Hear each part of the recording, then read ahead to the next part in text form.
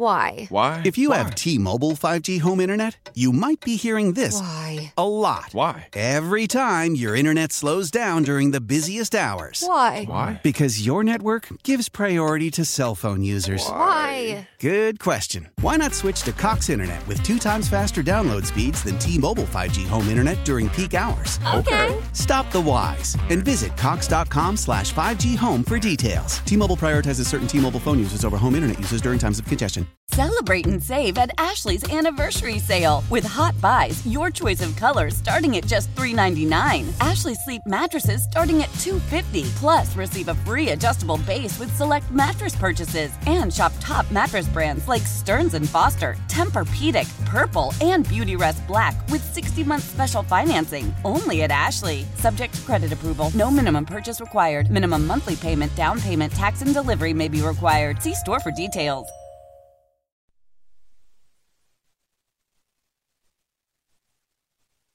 This is Weekend Perspective. I'm Kitty Dunn along with Jonathan Sutton. And today we're going to talk to a local music writer. Actually, he's written about all kinds of pop culture, and you may remember him from his days at the Cap Times and the Wisconsin State Journal.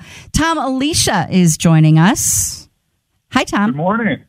Now, you wrote a book. It's called... He's written a book? He has. Okay. Well, not really. He compiled a book. He wrote the original things that are in the book, but... Anyway, Then Garth Became Elvis, a country music writer's journey with the stars, 1985 to 2010. So what's the deal with this book? You just decided to make use of some old interviews? You know, I was going through a lot of old clips, and this was a few years ago, and I decided to put together just a website. Because right now I am a teaching assistant. I have been for several years, a teaching assistant in English classes in middle school. And I would say something like, you know, somehow Ozzy Osbourne would be brought up. Don't ask me how Ozzy Osbourne would be brought up in a middle school, but somehow his name would come up. And I feel like you would be the one who brings it up. Like the kids are just trying to learn, and there you are. Anyway, go ahead. I didn't mean to interrupt. And I'd say, well, I interviewed Ozzy Osbourne, and somebody'd be like, what? Really? You know, and then it would take me, 20 minutes to find the article somewhere online, and I thought, well, let me put this together. Let me put some of the interviews that I have done on there. And then putting it together, one of the things I realized immediately was how much country music I had interviewed, and how I had interviewed pretty much everybody in country music in terms of, especially of major status between 1985 and 2010. And it kept going. And I thought, there's something here. I was reading enough of them, and the acts that were coming in and the shows that I had seen, I realized I had captured pretty much everybody. I looked, to see had somebody written anything on what is essentially contemporary music at that time, and contemporary country music, and there were very few books. And I thought, I think I've got something here. There are enough people. I've got the right people. And I went through a lot of it, and it pieced together nicely. So I'm just trying to picture you going through it. Like, were you heading over to the library and looking through the microfiche? I was like saying that. But do you have them all? I have I collected every article I had, the print copy. I literally had a closet full of just thousands, I'm not kidding, thousands of newspaper articles from over the years that I had written. And then I also just went back and tried to remember everything. I went through some of the online sites to look through the archives of the State Journal and other papers I had worked at, and pieced it all together. When it finally came down, I had probably 300 or 400 different possibilities of things that I could have put in the book. And I literally at one point then just printed out everything, cut then little sheets of paper for each piece, and covered a floor full of it. Okay, wait, let's back up for a second, if we can. We're talking to Tom Alicia. The name of the book again, Kitty? Then Garth Became Elvis, a country music writer's journey with the stars. So when you were saying you kept all the newspaper clippings, that sounds like a fire hazard to me. Absolutely. Were they organized? In folders and things? Yeah, or like in a scrapbook? You know what? It was a pile. It was a pile. And, I mean, they were in boxes in most parts, but we're talking big boxes, and often it overflowed. Yes. And I'm sure if somebody had tossed a match onto it, yes, it would have been a fire hazard. But so were you cleaning out? I mean, going through that seems... Now there was widowing through some of there were many stories that I did not need a print copy of. But were there any that you saw and you didn't remember doing the interview at all? Oh yeah. Oh my gosh. There was an awful lot of them. I mean, there are certain acts, and that goes with country, but that goes with some other acts too. I had no idea that I had interviewed, and this is a blues act, Clarence Gatemouth Brown. Now, he played at Madison all the time, and I had no idea that I had interviewed him, and I had no idea he had a huge country connection to it, to his career, that he had played on different albums of country. He had done some of the country music himself, and that ended up to land in the book. He was just a great interview, and I have no recollection of that. So just as you'll forget this one. Yeah. So did you really scatter out all the stuff on the floor, or are you joking? Yes, that is absolutely true. I mean, that was the only way. It became so frustrating because I was cutting and pasting, and I'm looking on a screen, and I'm trying to piece together, how can I do this? And I did it with, I started to form a file of people just talking about their big hits. I mean, that ranges everything from Lee Greenwood talking about, I'm proud to be American, and his major, patriotic song, to some of the other country hits that were major hits. Then there was some other ones just talking about being in concert, other people with just really talking about hardships and how they made it. There were some, and then the core of it came down to realizing how much I had of Garth Brooks. He sort of forms the center of the book. I had seen Garth Brooks before he was Garth Brooks. I mean, before he had become this sort of iconic figure in country music. In Farm Aid. It was either the third or fourth Farm Aid in Indianapolis, 1990. I was covering it for a news service. I was working in Springfield, Illinois, and I was looking around at backstage for somebody to interview, and here's this husky country singer who had just gotten off the stage and, wide-eyed, and nobody else was talking to him. I went up to him, and I just, introduced who I was and just wanted to get a perspective from one of the minor acts that was on the bill. Guns N' Roses was going on just a few times after him, or, a few spots after him. And I ended up talking with him for about 15 minutes, and then I had interviewed him a couple times after that over the next 6 years of that time. And a little known fact, Tom Alicia and Garth Brooks have remained close ever since. And you FaceTime him regularly, right? What? Contrary to that, boy, he was a lot easier to get in touch with in the early 90s. Because you would think with a book with his name in it would somehow get me in the door. And Garth right now online on his social media has almost 5 million followers.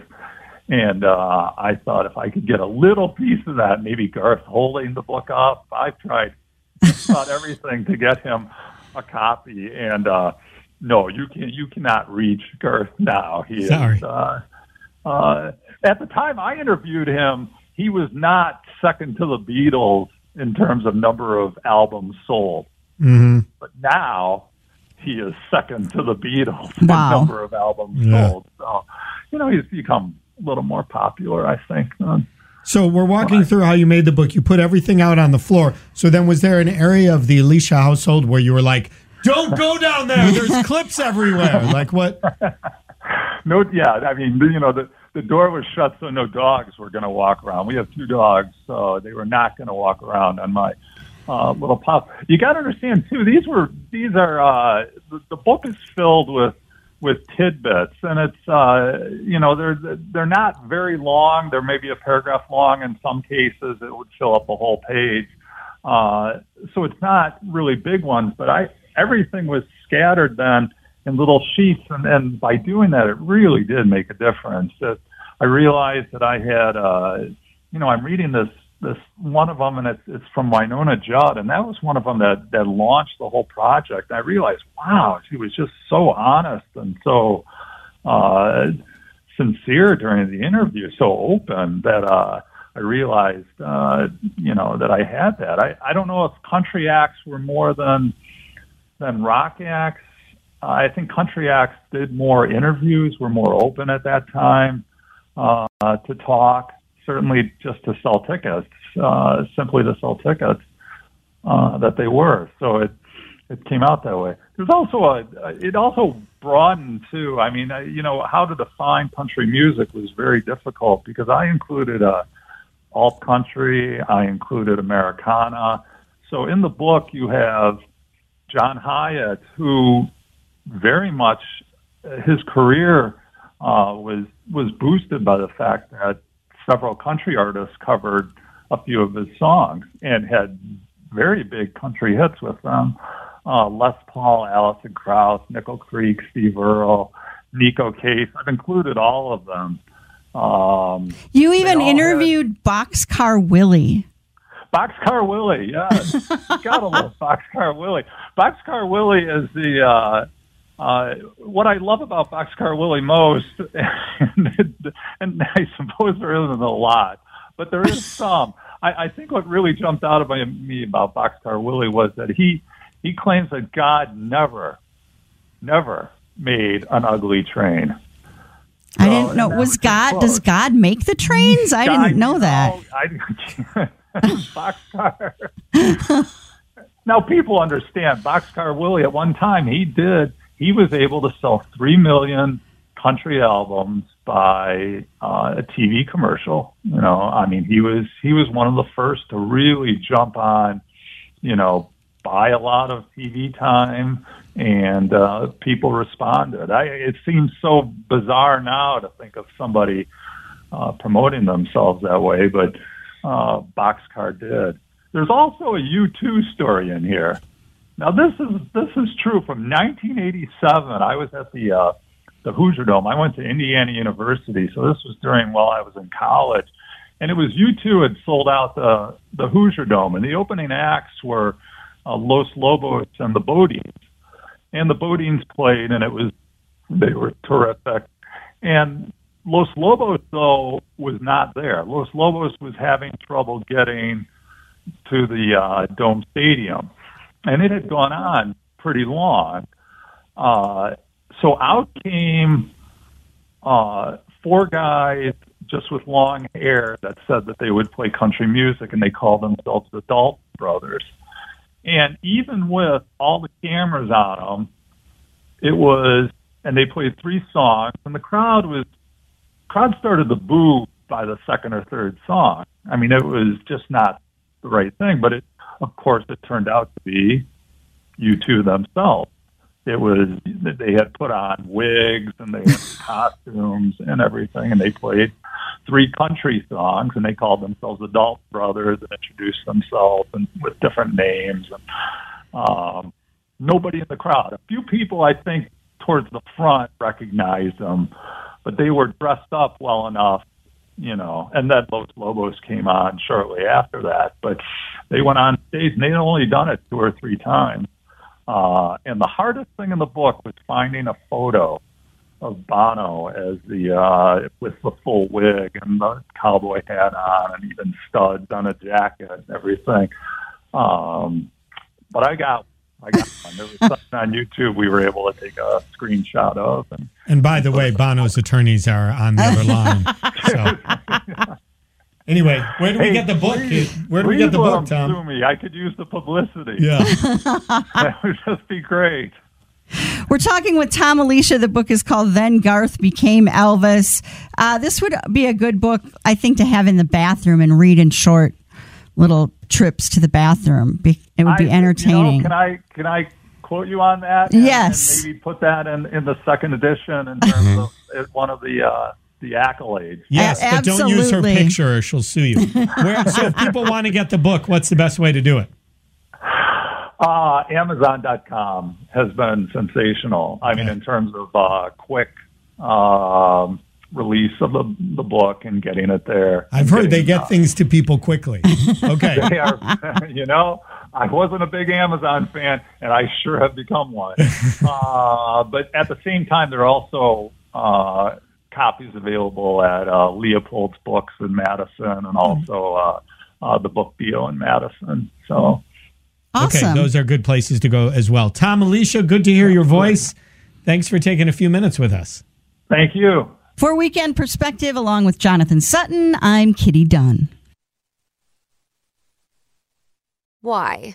If you have T-Mobile 5G home internet, you might be hearing this a lot. Why? Every time your internet slows down during the busiest hours. Why? Because your network gives priority to cell phone users. Why? Good question. Why not switch to Cox Internet with 2 times faster download speeds than T-Mobile 5G home internet during peak hours? Okay. Stop the whys and visit cox.com/5G home for details. T-Mobile prioritizes certain T-Mobile phone users over home internet users during times of congestion. Celebrate and save at Ashley's Anniversary Sale. With Hot Buys, your choice of colors starting at just $3.99. Ashley Sleep mattresses starting at $2.50. Plus, receive a free adjustable base with select mattress purchases. And shop top mattress brands like Stearns & Foster, Tempur-Pedic, Purple, and Beautyrest Black with 60-month special financing. Only at Ashley. Subject to credit approval. No minimum purchase required. Minimum monthly payment, down payment, tax, and delivery may be required. See store for details.